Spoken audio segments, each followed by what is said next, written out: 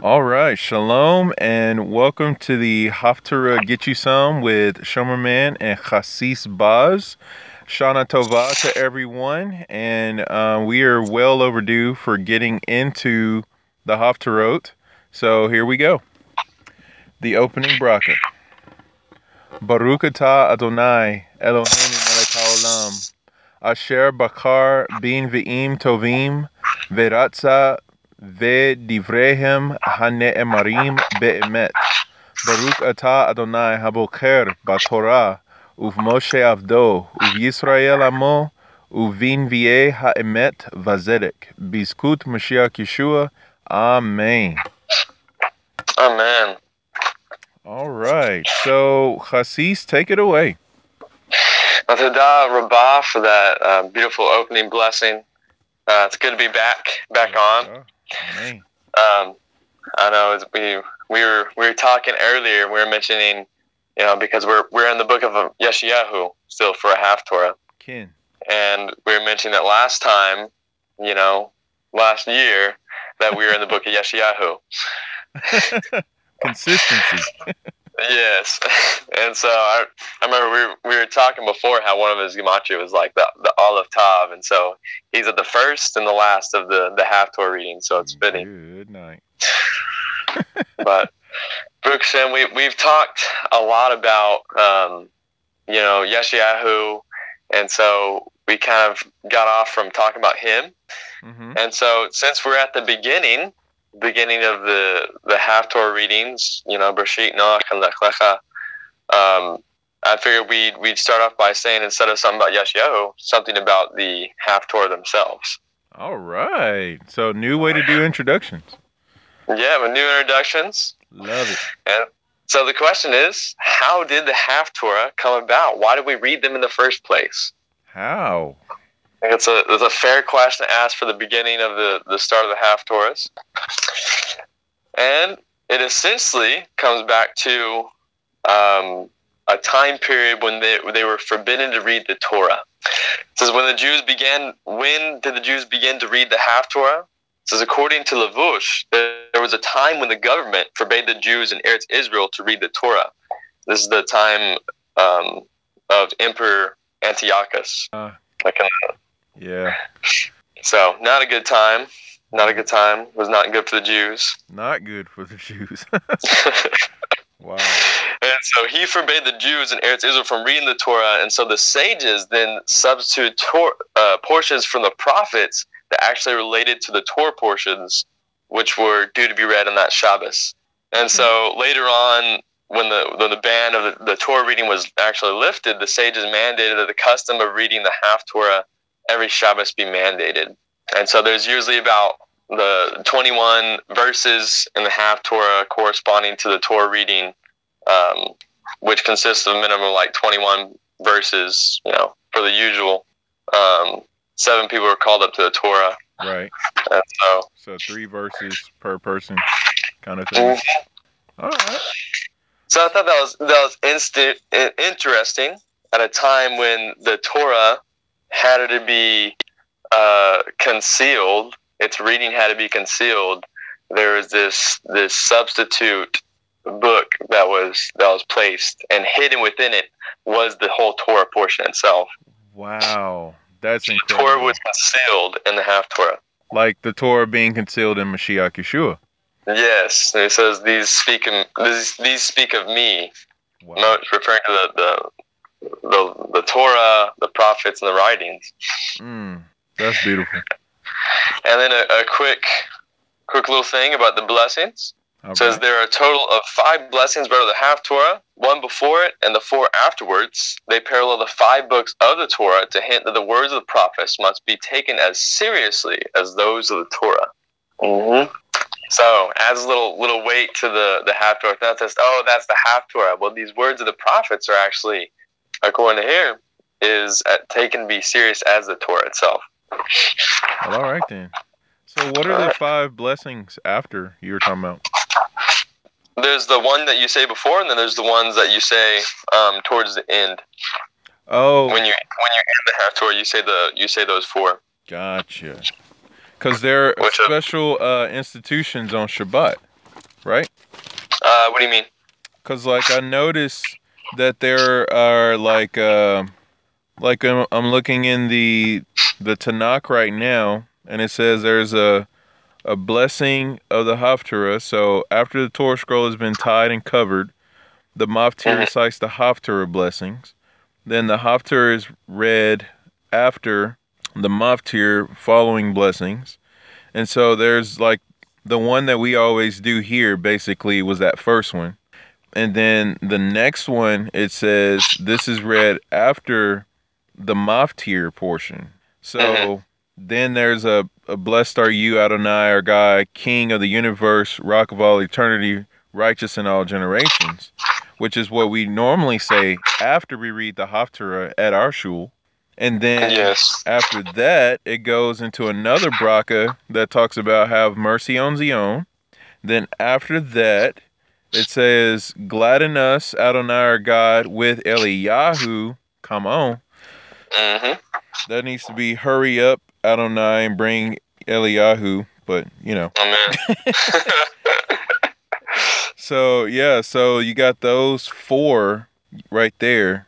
And then obviously you have the blessing before and after the Torah reading. So there's a total of 6. Yeah, you have the way it breaks it down here is talks about the before there's the Bor Torah, thanks to Hashem for granting us prophets. Mm-hmm. And then there's after the Torah where Hashem fulfills the prophet's words. Mm. The request for redemption will be the third, where it's have mercy on Zion. The fourth, request for the restoration of the Davidic dynasty. We're talking about Eliyahu. Come And on. then it's like you mentioned at the beginning, the thanks for the Shabbos and the special service of the day. That's the 5th one. There it And is. so there's the fifth and final one right there. Man, what you know what's so cool about that is pretty much the way that we flow our service at Sar Shalom. We pretty much cover all of those brachot throughout the Torah service. Mm-hmm. You know, like there's elements of each of these 5, even though we don't explicitly say them here. So, Yes. Bezrat Hashem, as we get more developed, we'll be able to explicitly do these. But in the meantime, it's really cool that we're getting the spirit of them going. So, Amen. Todah for that elucidation. I was not aware of those 5. Bavakasha. All right. So here we do a quick mention of Rashid really fast, All right. and Noach, and then get into our half Torah on Nekleka.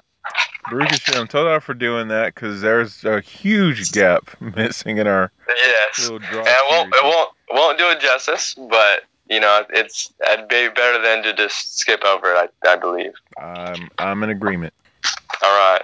So in Parsha Bashit, it this is Yeshayahu 42 verse 5 to 43:10, and the introduction says this.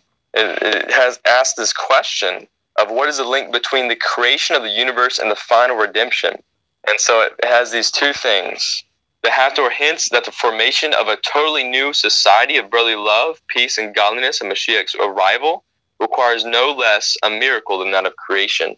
Wow. And two, the Hathor actually continues the theme of Parsha Breshit. It says, even before Hashem created the universe, his plan was to bring Mashiach. Oh. The world was created for the sole purpose of mankind acknowledging Hashem. And it says, while Parsha Breshit describes the actual creation of the universe, this half Torah, focuses on its goal, which is the final redemption. Beautiful. And verse 7, it talks about Mashiach will open the eyes of the Jews who are spiritually blind. Mm. Of course, this is with the commentary in the verse. It says, who cannot or will not admit the truth of the Torah, they will repent, and as a result, Mashiach will lead the prisoners out of captivity and those that dwell in darkness out of the dungeon. In other words, the galut, the exile, will come to an end. Amen. Man, we'll see that soon. Yes.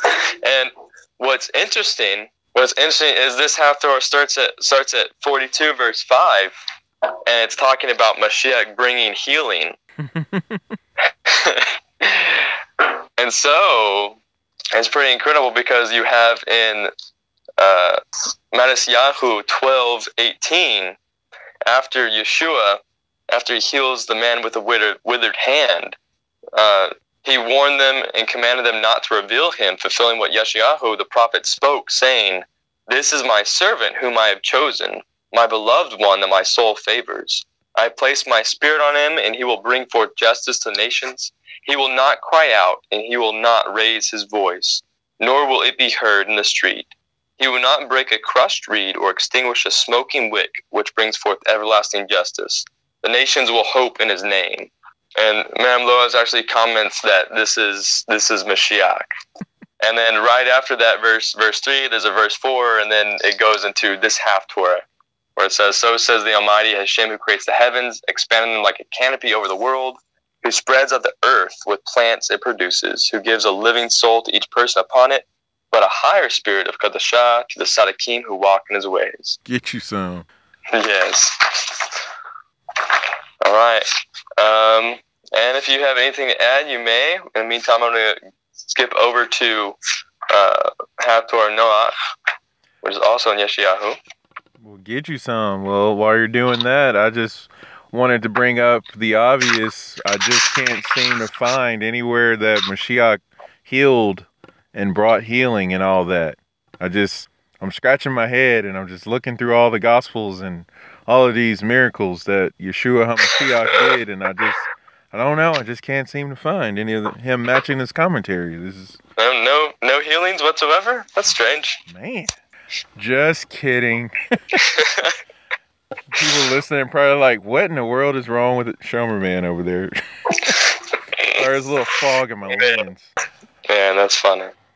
Yeah, but I mean, just outstanding how Yeshua HaMashiach completely follows as far as the correlations, the patterns, the validity, the facts of any of the commentaries that we're coming across. Like, if there was ever a gap, it does not exist, because everything that you just ascribed to the Haftarah portion for Parashat Bereshit and Yeshayahu, you can just put the text side by side and just see, like, what's this rabbinic commentary? What's Mayom Loez really saying right here? And look at the Gospels, and it's just like it's right there. So the only way to not be able to see that is to not have eyes to see and ears to hear, which is all in control of Hashem. Like, he's the one who gives sight to the blind.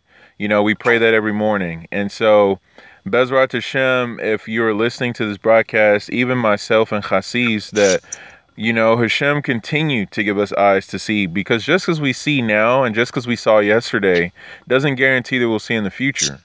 And so we have to definitely consider ourselves as always hanging in the balance and always making teshuvah.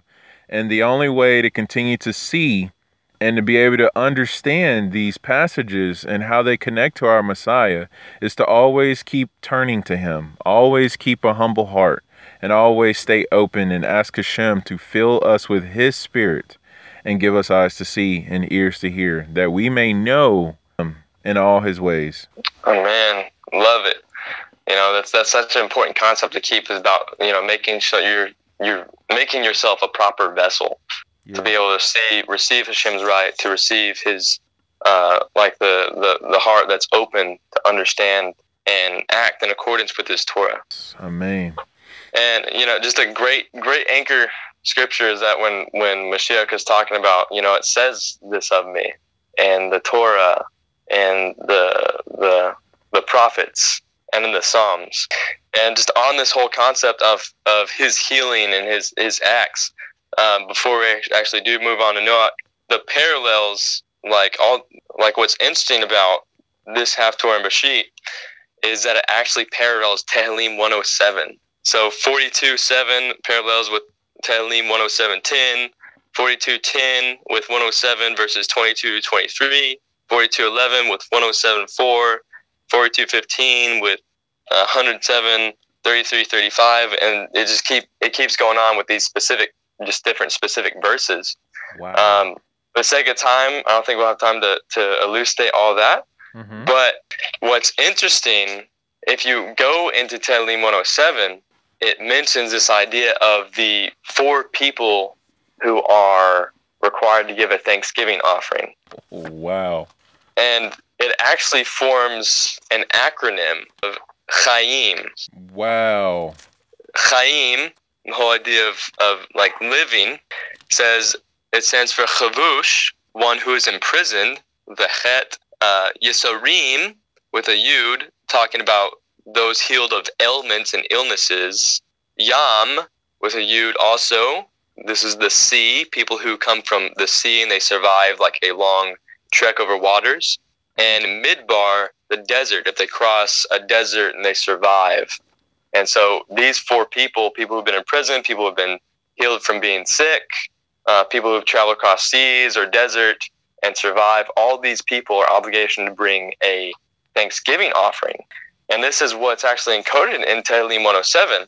Beautiful. And what's interesting is the Kehot Tehillim makes this commentary, and it says there's specific types of cries that are like, and divine responses that are associated with these. Wow. And so I'm just going to read this real quick. It says those who delivered, and commentary to Tehillim 107:6, those who are delivered, who are in prison or ill, and those who are delivered from, so those who are delivered who are in prison, or if they're ill, the divine response is Yeshua, Yud Shin Vav Ayin Hey.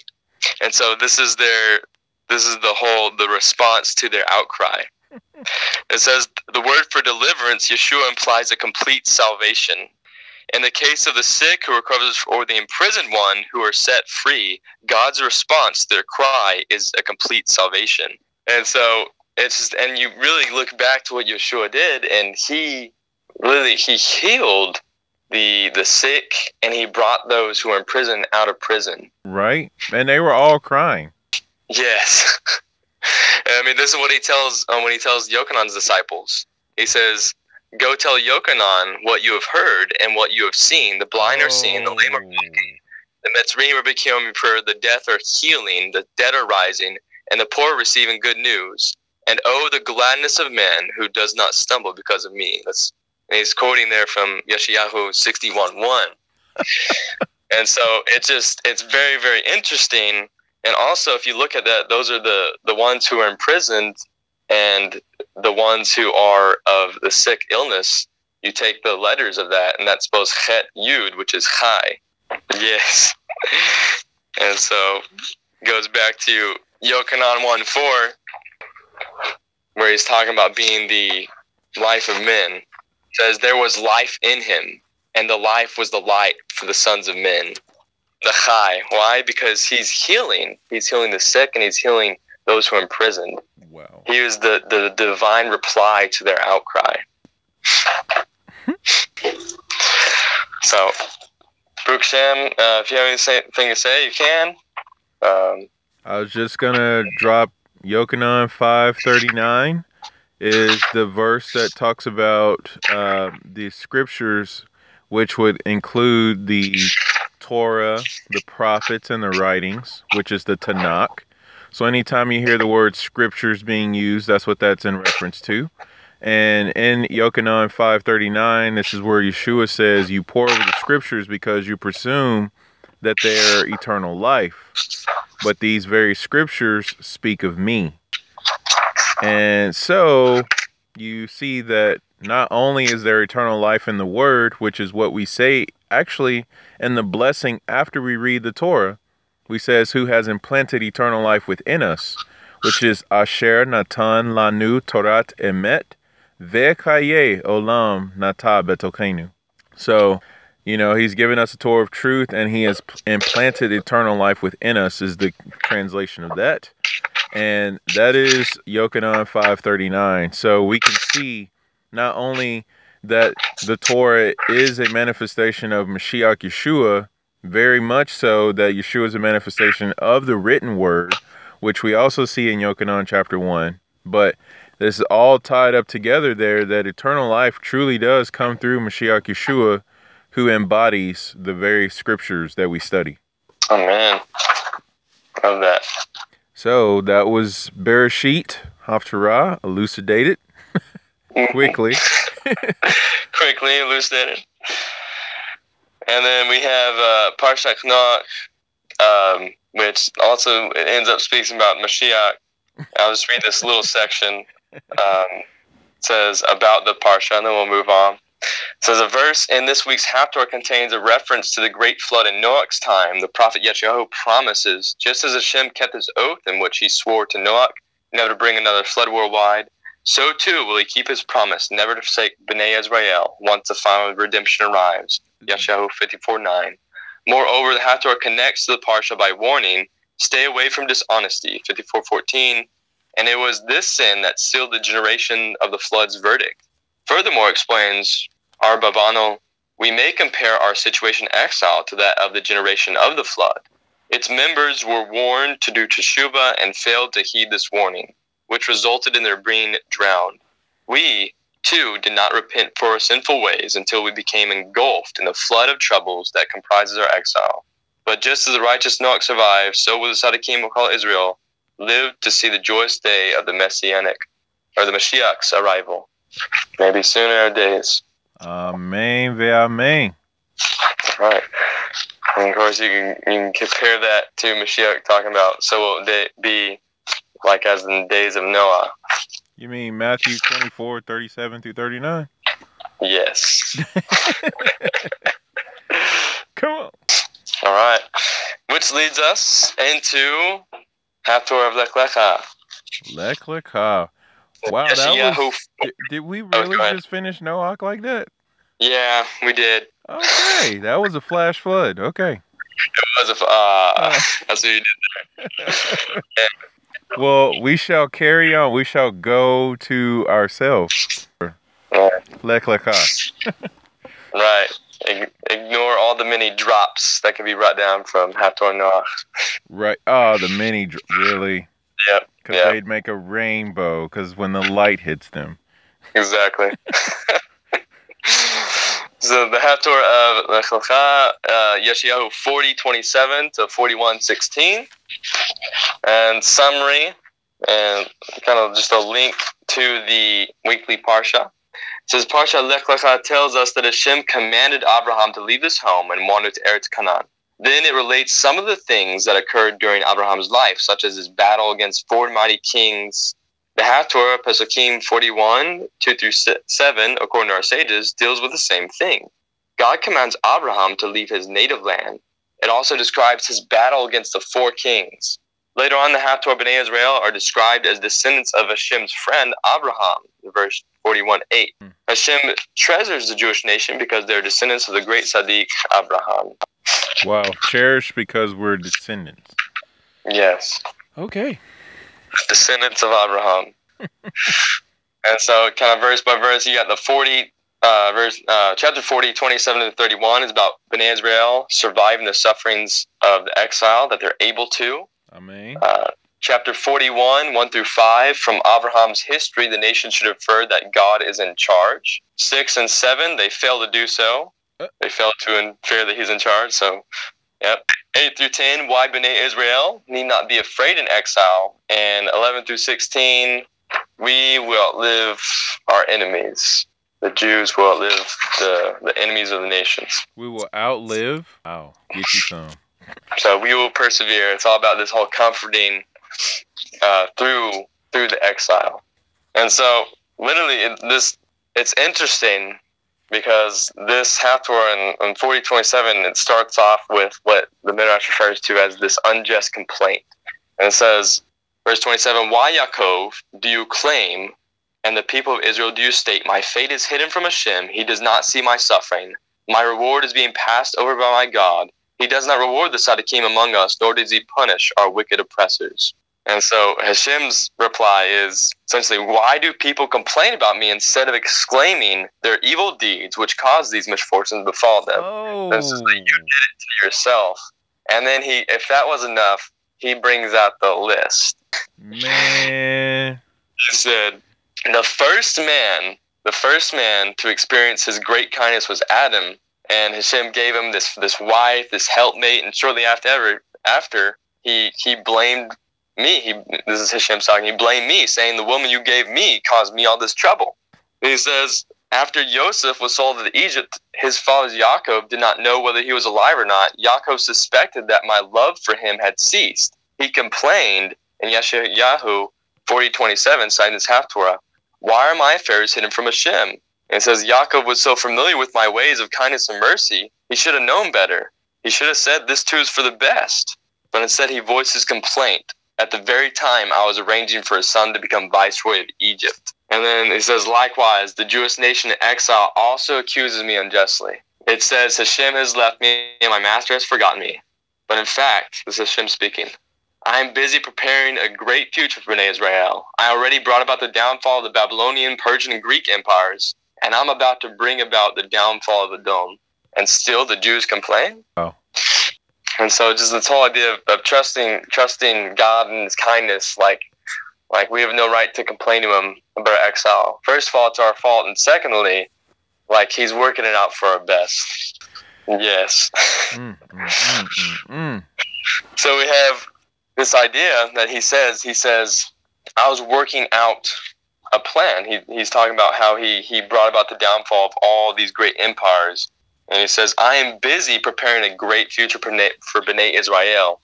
And this next section of Haftorah, it goes into the details of just how meticulous Hashem is with every aspect of creation. You better believe it.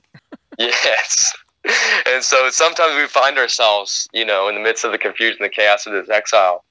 What's the purpose? Ooh. Even asking things like, okay, why are there crazy people in the world? Why are there spiders? I have arachnophobia. I do not like spiders. No, not me, but some people. Right. And okay, we just kind of came out of the summer months, so we don't have to worry about it too much anymore. But back when we were in the summer, why are there mosquitoes? Go away. And funny thing is, these are all three things that David Hamelech asked about. What's the purpose? Oh, come on. The witless, the spider, and mosquitoes. And so, we got time for a story time? Story time. Love it. So David asked this question. He says, I understand your great wisdom, but there's three things I don't understand. The witless, the spider, and mosquitoes. Wait patiently, the Almighty replied. A time will come when you will need all three. Oh. And as it turned out, each of these three saved David from death on different occasions. So once when David was fleeing for his life before King Shaul, he escaped to a neighboring Philistine country. King Ashkish was the ruler there. Suddenly David was recognized by the Philistine king's servants. They informed King Achish, David, the murderer of our war hero Goliath, has arrived in our land. Let us avenge Goliath's death. The king prostrated. But David slew Goliath in fair combat. After all, Goliath did challenge the Jews to send a man to fight him. The servants retorted, if you are so concerned with Goliath's words, take leave of your own throne, let David have it instead. Have you forgotten that Goliath stipulated that the losing party will become servants to the winner? It follows that we are all David's servants. At that, Achish had no more mercy and decided to have David killed. Upon hearing of the danger in which he found himself, David entreated the Almighty, please spare my life. An original daring plan occurred to him, and he begged God for assistance. When Achish's servants came to lead David to his death, they could not believe what they saw. David was ranting and raving like a lunatic. It seemed he had lost his mind. He was laughing hysterically, emitting piercing, shrill sounds, while saliva kept dribbling from his mouth. He was in the midst of wandering from door to door and scribbling on all the walls, King Achish owes me 1 million and his wife 500,000. Bewildered, the servants nevertheless proceeded to lead the crazed man to the court, where his unintelligible cries caused quite a commotion. King Achish could not bear the sight, for it reminded him of his own domestic misery. Oh. Indeed, his wife and daughter were crazy.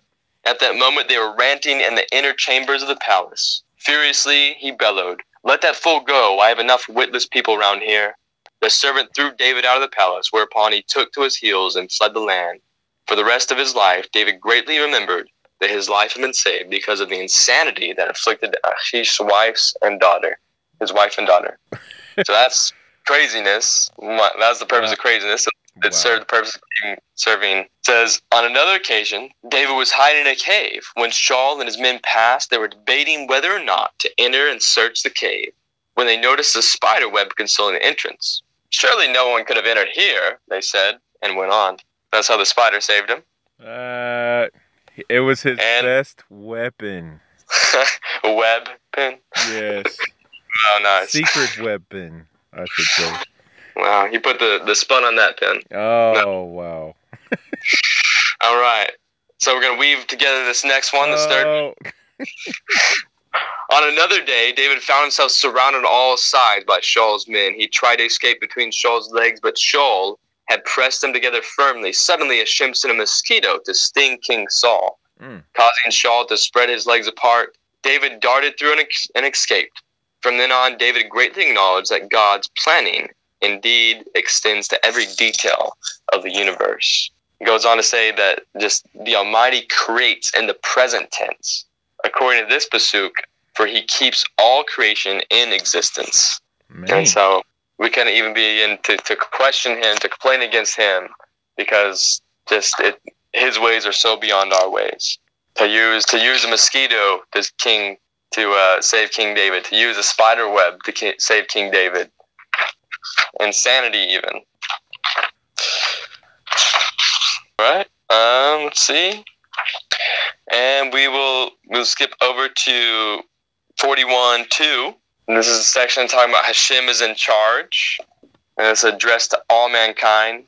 After he talks about, "Be silent and listen to me, you idol worshippers." Goes on to verse 2, says, talking about the whole history of Abraham.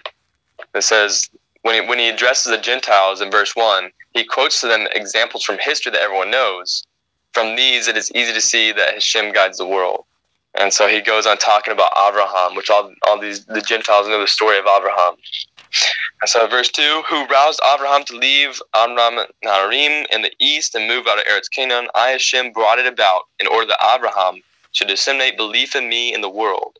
Wherever Abraham's foot stepped, he proclaimed righteousness, namely to believe in me and to abandon idol worship.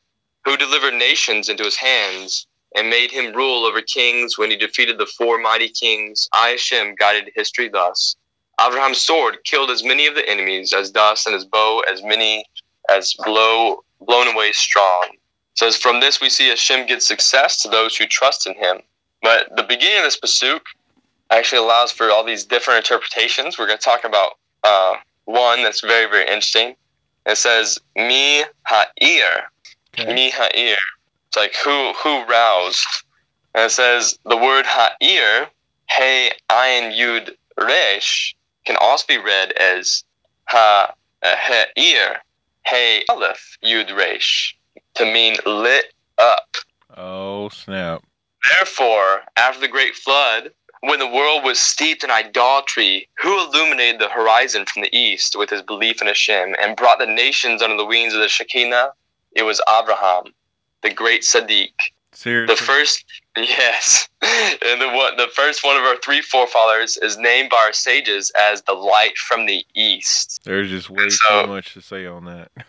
You have the star in the east, yep, which led the wise men, which are interpreted to be the wise men trained by Daniel, and they wound up and found Yeshua, the birth of Mashiach. And then it goes on and saying, you gonna mention sunrise? What's that? Sunrise in the east? I was just gonna say the sunrise is literally the sun rises in the east. Oh yes, it's even parallel to nature. The sun rises in the east, which is interesting because we're talking about like this star, the light from the east, and now you mentioned this idea of the sun. Mm-hmm. It's interesting because it says his grandson Yaakov, who achieved perfection, was termed the full light or the sun. Ooh. Well, there you go. Because you have the light that's just before daybreak, and then you have the fullness of sunrise. And so, thinking about the patriarchs making that completion of the dawn of redemption. Yes, love it. That's awesome. The rising of the sun, and then you had the full sun. All right, and we've been talking about early in the Haftorah that this idea that Yaakov should have said Gamzu Latava, Right. and this phrase has become very very famous. Of course, meaning this too is for the best. A hopeful verse to keep in our forefront of our mind. To remember that Hashem has the best interest in our heart for us. Yes. Amen. But he was also a great sage, a rabbi. And so we're going to take this time to do another story time. Story time. Get to know the great Sadiq Nahum Ish Gamzu. Oh, nice. All right. Says the guy who came up with this motto, he was known as this because he came with the motto Gamzu Tava, this too is for the best. This is a story about him. And says Nahum was once chosen by the Jews to bring a box filled with jewels to the emperor. But the Jews were stolen and replaced with. But the jewels were stolen and replaced with earth. When the box was opened in the emperor's presence and was discovered that the Jews' gift was what the Jews' gift was, the emperor was furious.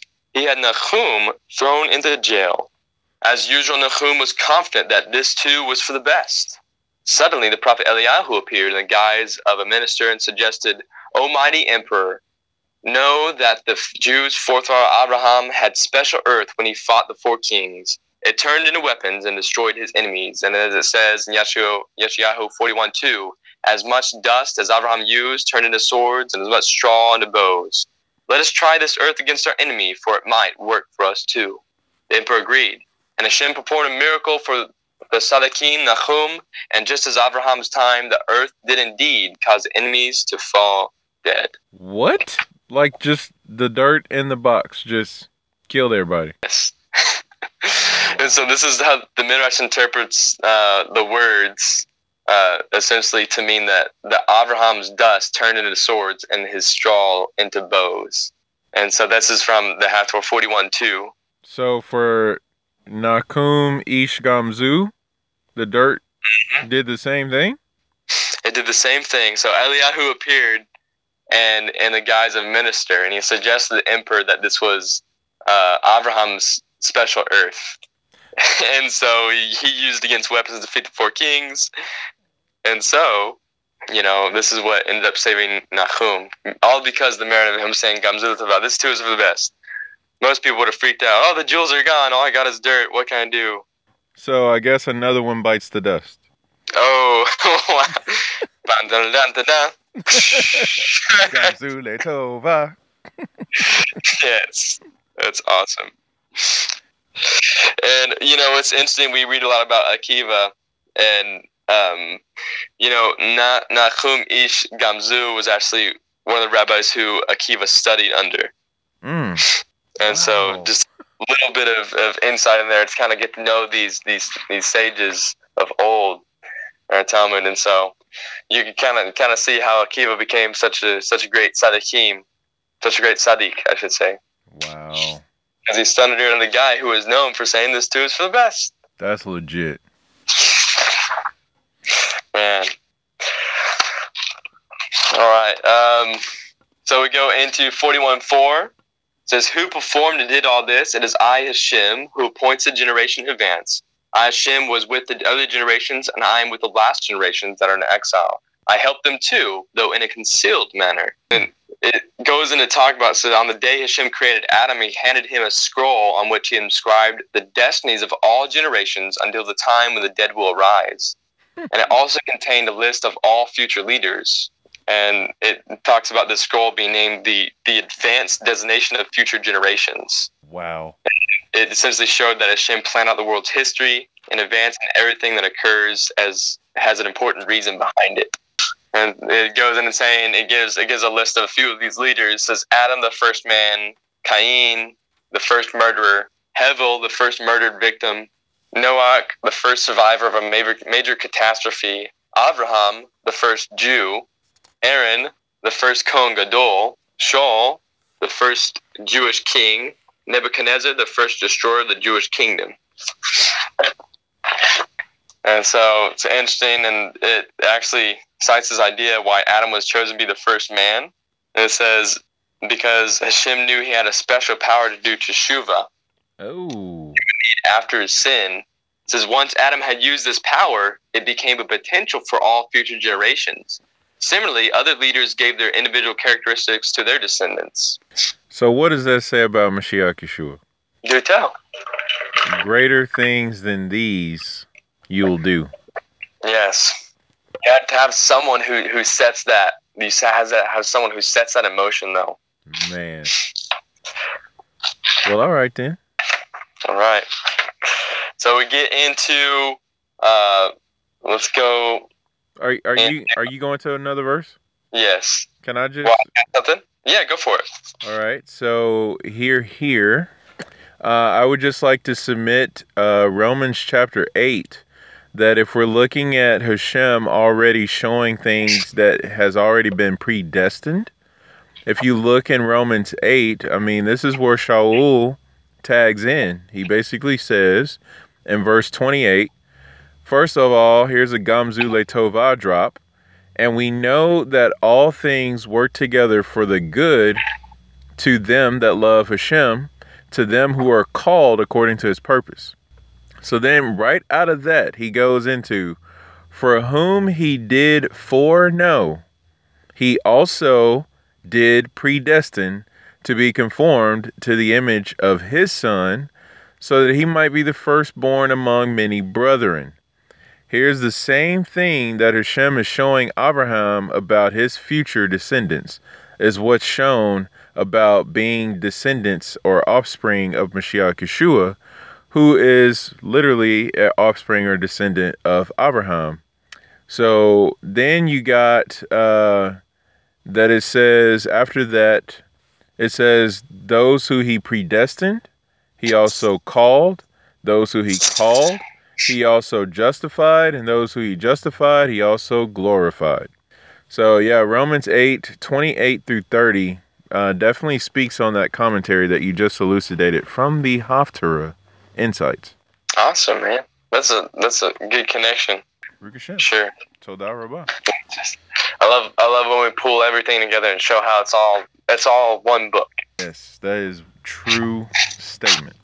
There's no division. That's right.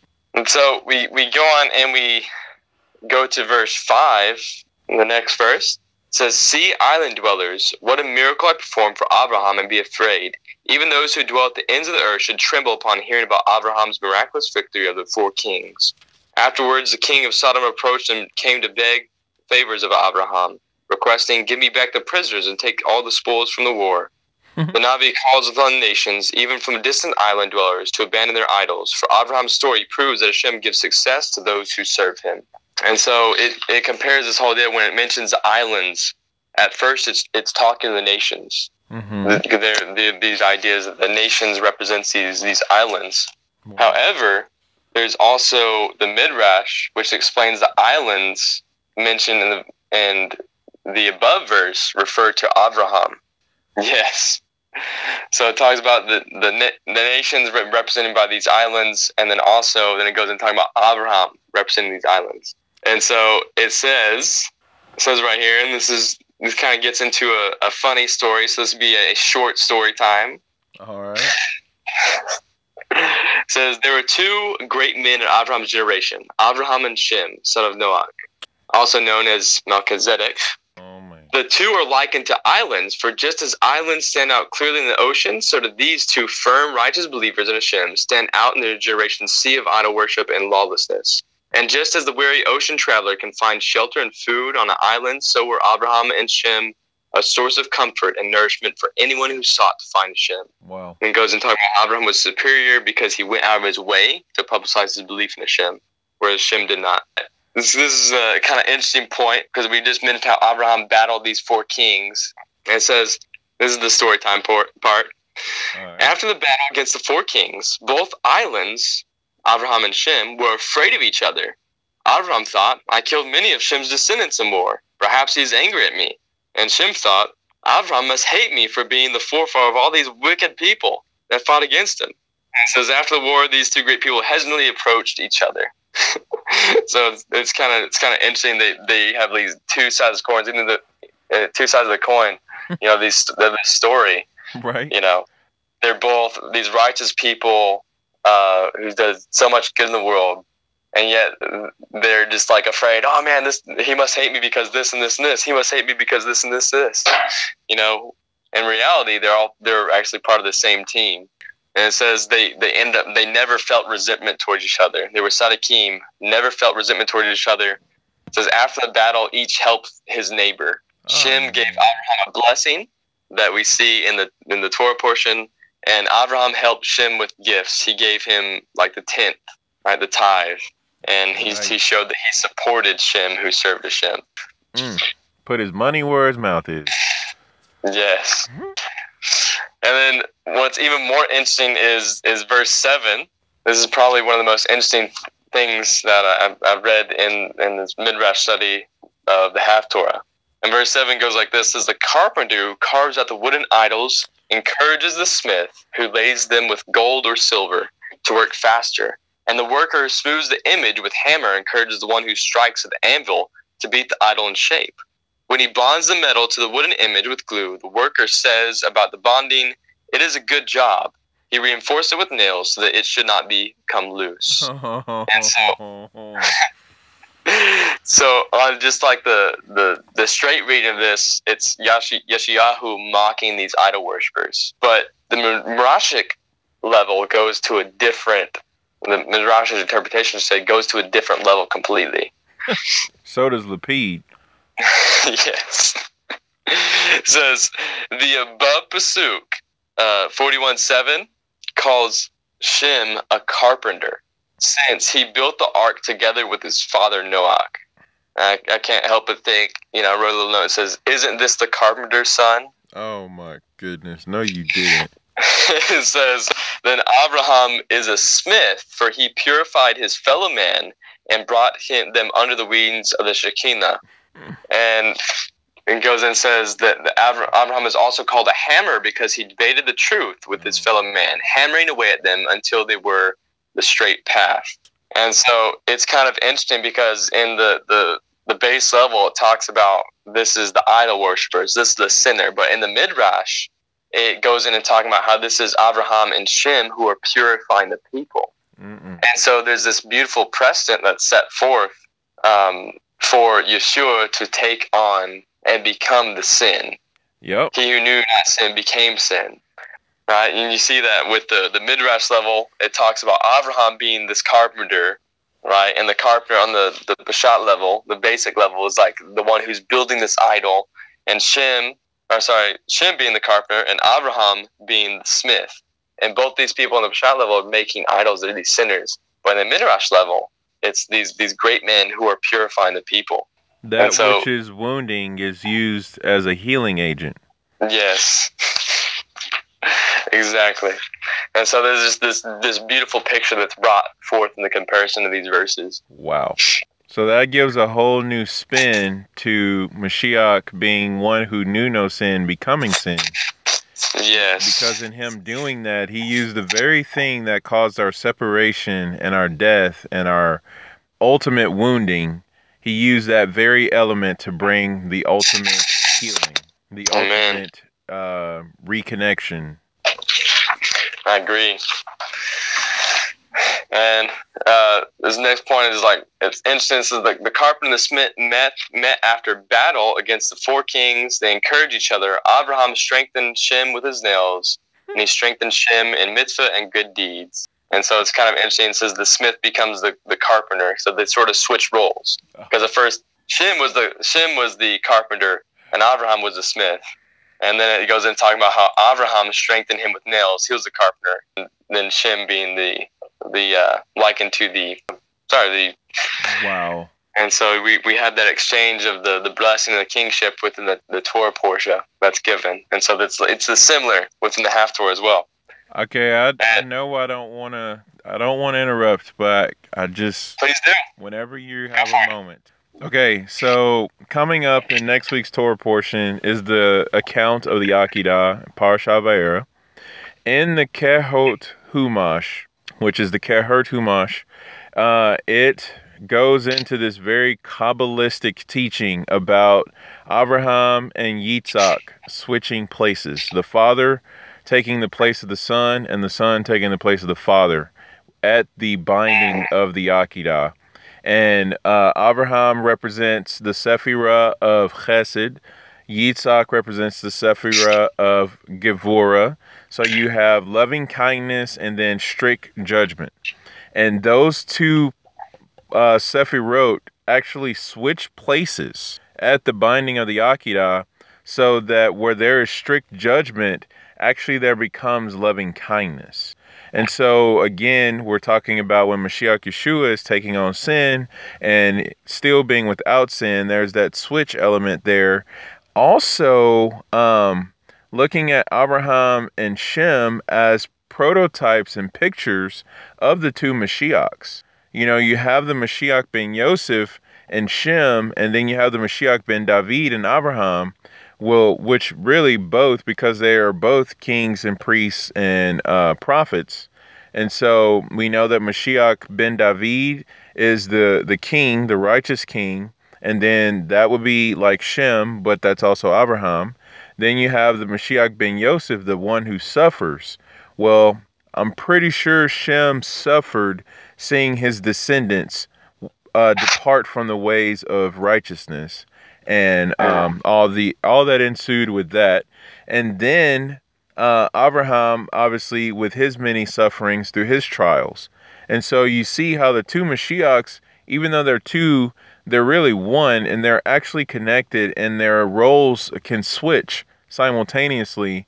And it just, I mean, there is not really like a set thing. So this is the beauty of how, seeing in Mashiach Yeshua, he embodies Ben David and Ben Yosef, suffering and righteous, the aspect of loving kindness, and that mitigation of the strict judgment that is against us, or that was against us, you know, prior to his sacrifice. But we know he was sacrificed before time, so then that's a whole nother thing. But needless to say, I just wanted to tag on to the elucidation of the switching of the roles and how that's going about. So that's all I got. No, I love this idea you brought forth about the like Chesed and Gevurah switching, and this idea, you know, when you said this whole idea about Shem suffering because he witnessed all his descendants going off the path, it made me think of that one descendant who, you know, did Ooh. stay on the path and or rather came back to the path. You know, it can't but help but think of this idea that, you know, love covers a multitude of sins. Where do we see that? One of the first places we see that, besides, you know, Hashem giving garments to Adam and Hava, is Shem walking backwards to covering his father. And it was through that his descendants merited the blessing of the mitzvah of Tzitzit. But then we see Abraham. Was it not Abraham who, because of his exchange with the kings, Right. that he merited the Techelet and the Tzitzit? That's right. And so it's almost like you have this idea of all Shem's descendants, you know, falling away from the path. And then here comes this one man to bring them back on the path. He elevates the mitzvah, kind of like the blue strand, the Techelet, I should say, strand within the Tzitzit, elevates the mitzvah, because it reminds us of the throne of Hashem. Yes. And so you could say that he took all these who were fallen away from Hashem, those who were far off, and he brought them near to the throne. Where have we heard that before? And Mashiach. oh. And also the same aliyah, that's the fifth aliyah of Parashat Lech Lecha. That same a spot there that talks about the merit of the Techelet that Abraham brought for us. Also, in that same verse, in that same commentary, this is all Sota 17a. Definitely get you some. It'll blow your mind. But he also merited the tefillin. So if you think about the tzitzit with the techelet and the tefillin, that's literally a cord of 3 strands, not easily broken. So, just saying, that all came, if you're doing the progression from Shem to Abraham there. That's incredible. So he came and he tied them all together, and then you had the 3 Avot, 3 patriarchs who come and bind us permanently as a nation. Amen. And so all this, even the Midrash comments on what we were talking about what was the result of all Abraham's activities. It says the nations of the world said it's better for us to attach ourselves to Abraham's God than to Nimrod's idols. Oh. So thank Hashem. Baruch Hashem. We'll cover 2 more points. And going into verse 41:14 says, "Do not fear, you worm of Yaakov, you men of Israel. I have helped you in the past, as Hashem, and your Redeemer in the future will be the Holy One of Israel."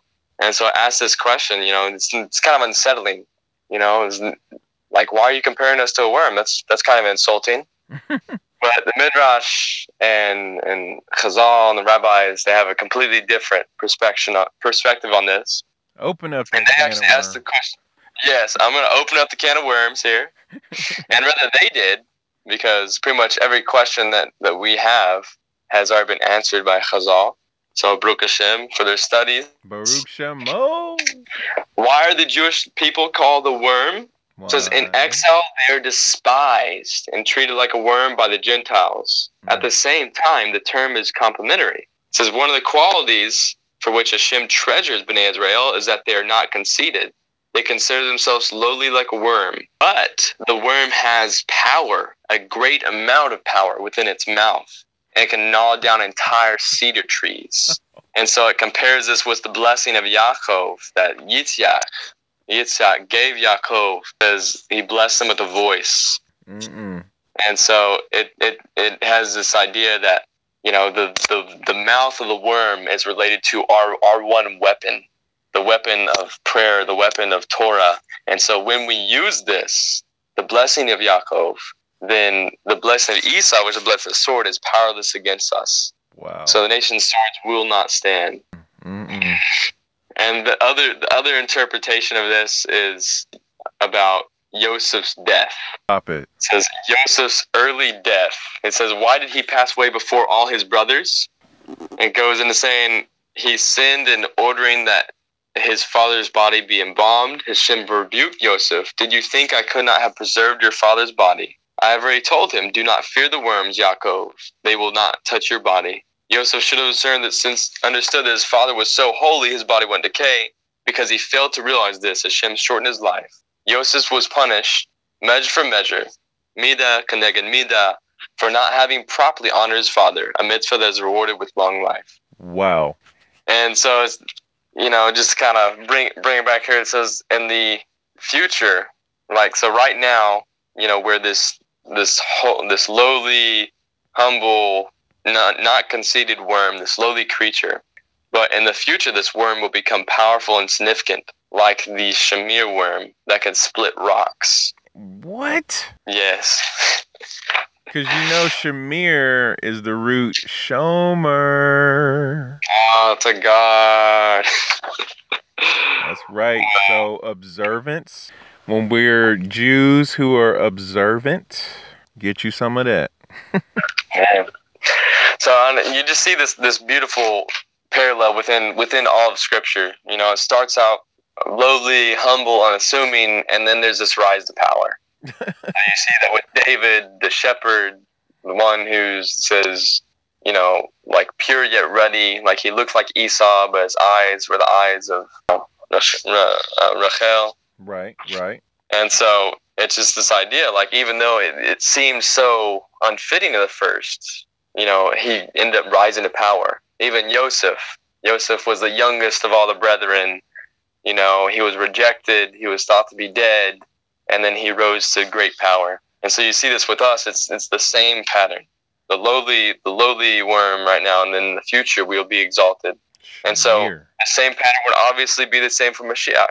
Right. And so for those who are claiming this whole idea of, we can't be Mashiach because he didn't fulfill all these great prophecies and rise to power, well, the redemption is a process. As we've mentioned before, it comes in stages. And so right now, before he came as like this lowly, humble, like the worm, and then he's going to rise to power like the Shamir worm. Amen. And cut us out a new temple. Get you some, because that's what built the first temple. Oh my word. And so, you need to get some help. I'm getting it right now. Man.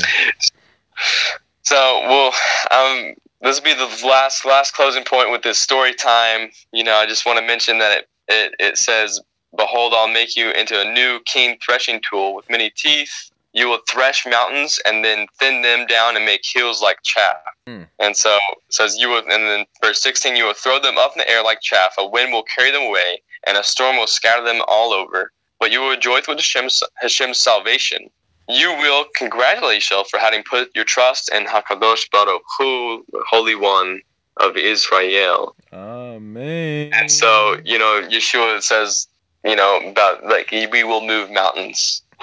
Having the tiny bit of faith the size of mustard seed, we can move mountains. And so it's kind of interesting that it talks about this threshing tool with many teeth, and we just got done talking about the worm whose power is in its mouth. Right. Even though it's a small object that's moving mountains. If you don't mind, I'm read this midrash about these verses. So it's the final story time. All right. Ladies and gentlemen, we are approaching the final story time. All right, I'm going to give this story time a title, and the title is a spoiler. Oh. It says, "Wheat wins at the end." Spoiler alert, wheat wins at the end. All right. If the title doesn't make sense, it will shortly. We'll wait on it. I mean, we'll wait. So we don't have to stubble in the darkness. Oh, stubble in. Oh my goodness. Or create a straw man argument. Oh my word! Read your story. I am. These are words in the story. Oh, they are. Okay, we are. Okay. The stubble, the straw, and the chaff of the wheat were of the wheat. That's important. Were once arguing. Each one claimed, "For my sake the field was sown." Along came the wheat and interrupted them. "Just wait until we reach the barn. Then you will know for whose sake the farmer really sowed the fields." The farmer winnowed the wheat, and the chaff was scattered by the wind. Next, he threw the straw on the floor and burned the stubble. Finally, he bundled the wheat and carefully stored it away in his granary. Everyone was pleased to see the precious harvest of wheat. Similarly, each nation claims, "For my sake the world was created." "Just wait," Bnei Israel answered. "There will come a day when it will be obvious for whom sake the entire universe was created." Yeshua says to the Jewish nation in 41:16, "You will throw the nations up in the air, just as a farmer throws the wheat kernels up for the wind to separate the chaff from the grain. The wind will carry them away, and the storm will scatter them." However, about Kol Israel it says, "But you will rejoice in Hashem, and you will praise yourself with the Holy One of Israel." And so it goes in talking about how the Midrash divides the nation into the three categories. The straw, these are the righteous Gentiles who have like a positive function, just as straw can be a useful item.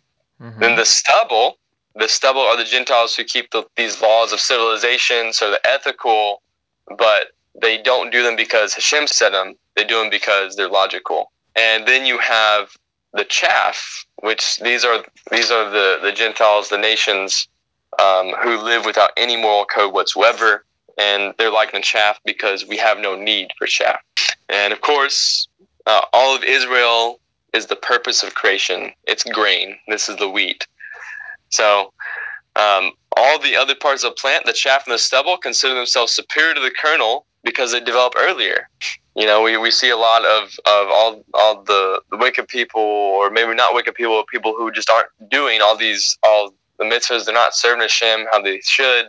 And we're like, why do they get all this stuff now? Why do they get this now? The chaff and the stubble, they consider themselves superior because they develop earlier than the kernel. Wow. But it's after a long process of threshing and winnowing that the grain can actually be enjoyed. Thus, too, this prophet Yeshayahu, he comforts Israel by saying, we must patiently wait and not lose our trust in Hashem until we emerge purified, clean of the chaff and the straw. And so, at the appointed time, the Jewish nation, we will emerge as the world's most elevated nation. It will then become clear that the universe was created for our sakes. Wow. But in the meantime, we must endure and be thanking Hashem for his detailed in creation and his plan of this process of winnowing and threshing, so that we may be brought into the barn and to go with the analogy and enjoy his presence. Wow. Well, Baruch Hashem, that definitely speaks to why Mashiach says, don't pull up the wheat and the tares right now. Like, let them grow until the appointed time.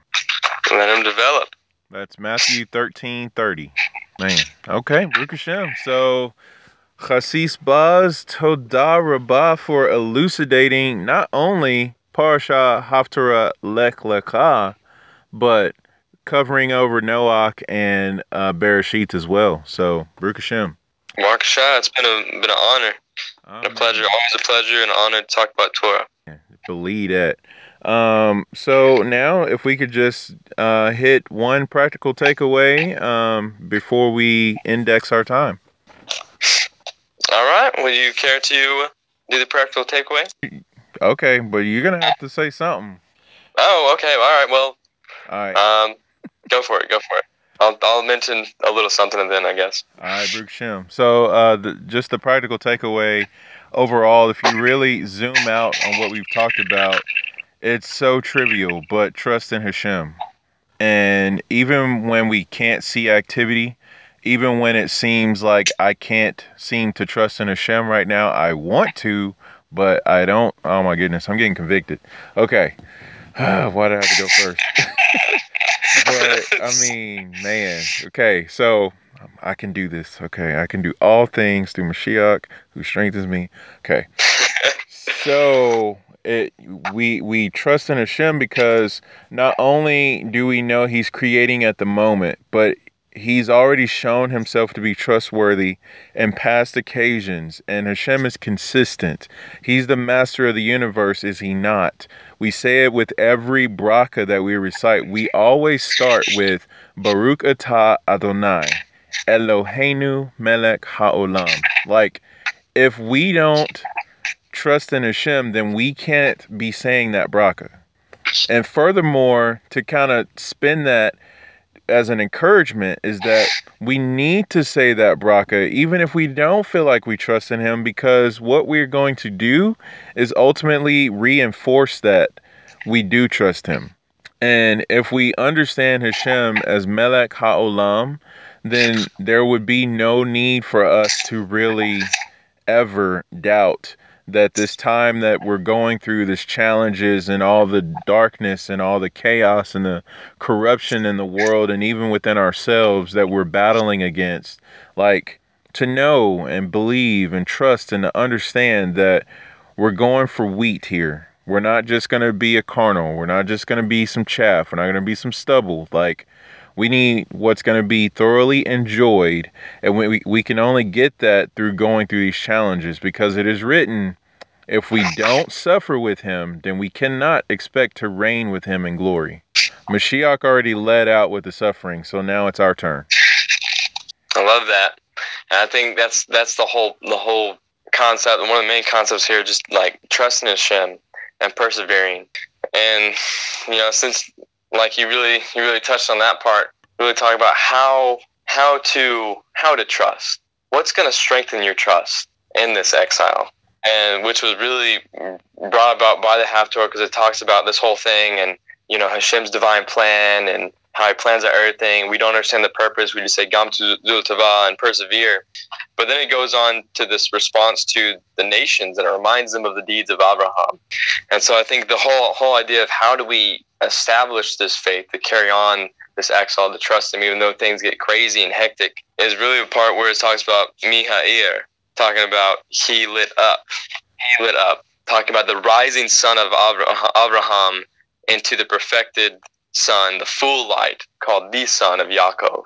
And so by looking at the patriarchs, like looking at Abraham, looking at Yaakov, how they live their life, encouraging people to do mitzvot, encouraging them to go from idolatry and all these paths that would separate them from Hashem, and just really encourage them to attach themselves back to Hashem. The whole idea of encouraging people to do mitzvah, the whole root of mitzvah is attachment. It's this bonding. Zav. And you get to Yaakov, and it mentions the worm of Yaakov towards the end. And what's his power? His power is prayer. His power is speaking Torah and just proclaiming goodness. So how do you sustain your trust in this crazy exile? How do you understand that everything's through the best? By encouraging people to do mitzvahs. It's by being diligent in your personal prayers, and the three major prayers, Shemona Esrei, the Shema, and by reading Torah out loud. Reading Torah out loud so that you speak it, and then it goes back into your ears, and you have an even fuller understanding of it. And it changes your environment. Yeah, I just think, it's so perfect because Yeshayahu, he's the one who speaks about comforting.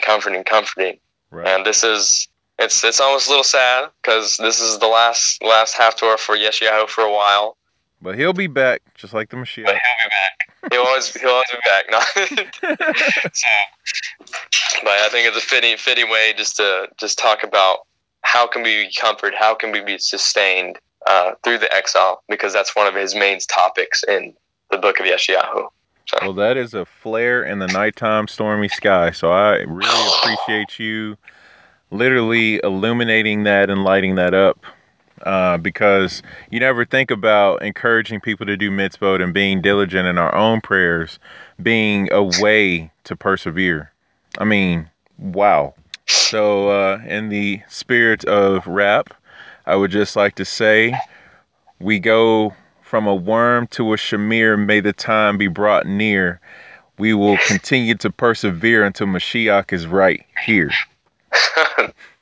Awesome, man. Love it. So, is that on the spot? Or was that? That was on the spot. I was thinking about. Write that down. All right. Well, the time has come for us to say the closing bracha, and we always precede it by saying, "What do we know? What do we know?" Baruch atah Adonai Eloheinu melech haolam, zur kol haolamim, zadik bekol hadorot, ha'el ha'ne'eman, ha'omer ve'oseh hamdaber, kayem shekol devarav emet vazedek. Ne'eman atahu Adonai Eloheinu, ve'ne'emanim, ve'devareka, ve'davar echad midvarecha ocher akor lo yashuv rekam ki el melech ne'eman verakaman atah Baruch atah Adonai ha'el ha'ne'eman bekol devarav bizkut Mashiach Yeshua amen ve'amen. Amen. All right, well, Chasis Laila Tov and Shalom Bimromav to you and your household. And to all of our listeners, Shalom and Shavua Tov and Toda Rabbah for joining us this week with the Haftarah portion. Shalom. All right, Shalom.